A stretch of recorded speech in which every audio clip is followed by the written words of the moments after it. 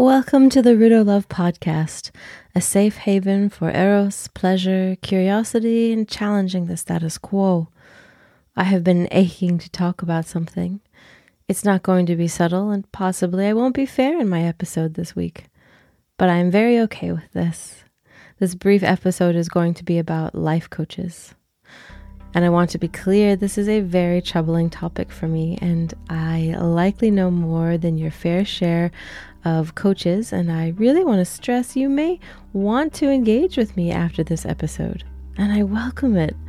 If you feel like I've missed something or blown something out of proportion or got it wrong, hit me up after listening. I sit here with you now and truly feel like there is something wrong. I don't know exactly how universally fair I can be, but I'll try. Let's start with what I remember, what I see. I remember the day I first came across the concept of a life coach. It was Oprah's fault. That magical, mystical woman.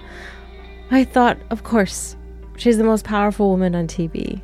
Yes, this makes sense. She would have the expendable income to have this amazing, specialized help. I saw it as unique and Aquarian as she is. Oprah's coach, by the way, is Martha Beck, world-renowned, now a bestseller, and highly trained in combination with highly nourishing to be around, so the great lady says. Next, I became aware of Tony Robbins, who, interestingly enough, has always felt really different than a coach, a life coach, but seems to be a symbol for a shifting persona that's very prominent in the industry. A magnetic master of the power of influence, a hypnotic salesman whose main prowess lies in the inherent hype us humans can reach.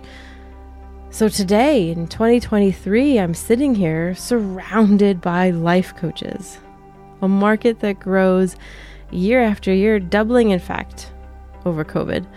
I don't know if it's the lure of money, because on average, the starting wages are quite low, approximately $40,000 in the starting years.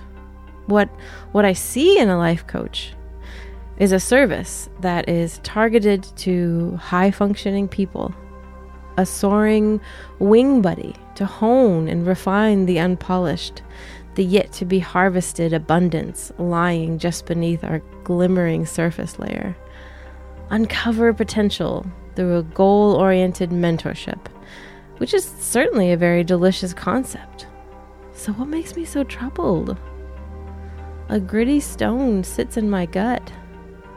I have a knowing, and from keen observation, a knowing that a lack of safety caverns before us, a lack of responsibility framework and unethical dealings are going down and affecting a great many people. Can I toss in the word predatory yet? Perhaps I'll just start with the objective truth. Life coaches is a career path, a servant adjacent to advisors and therapists, and yet life coaching has no regulatory body, no checks and balances or financial regulation. Having said that, we know largely these frameworks were designed to support the success and influence of some, but certainly not most. Equity is not found in most laws and systems. Most systems are pitted against large swaths of folks. So why do I care about regulatory bodies when so much of our systems and governance adversely affect so many? Because regulation is the method that holds ill actors to account. Because a network or council of people looking into the ethics of human service is and can be protective. And boundaries, my friends.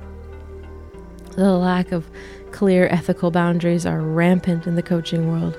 So if coaching is an entirely unregulated industry, again, no oversight boards, no standard curricula, no codes of ethics, then a very easy out to any complaint of poor service is that coach can simply say, it's your negative thinking patterns that are the problem, not our services. And who better to help you with your negative thoughts than a therapist? Where does the line get drawn between a coach and a therapist? Well, a therapist can diagnose mental, emotional, behavioral issues and prescribe solutions to healing or managing. This is what a therapist trains to do. Coaching curriculum, if they train in this at all, may not cover the nuance of identifying negative thoughts. So how could a coach suggest such things? And how foggy and slippery are the boundaries between client and caregiver? Coaches with no formal training in, say, psychology, neuroscience, management for conflict resolution, well, how are they to handle the ruptures and upheavals that seem to be fleshed out in so many coaching tactics? As if the Victorian bloodletting trope has a new face. If you are experiencing immense discomfort, you may very well be close to a breakthrough. But does your coach have your safety well handled? I can tell you, I have heard firsthand a slew of travesties that suggest maybe not. So, we know a coach is not a therapist, and I am a huge fan of therapeutic practitioners and behavioral science in general, and I can spot a poser a mile away. So I'll get on to some red flags if you're on the hunt for a coach, despite my evocatively negative overview. I spoke to high-functioning people, and in a world where high-functioning individuals to me means well-acquainted with therapeutic practices, strong financial standing, proximity to an abundance of love and other resources, are many people ready for life coaching? Or are most devotees and budding life coaches picking up pieces of a society that needs more therapy than life advice? And how much does the stigma of therapy, or as something that's broken or unwell, versus coaching, which is productivity and advancement, play into the imbalance of the two roles?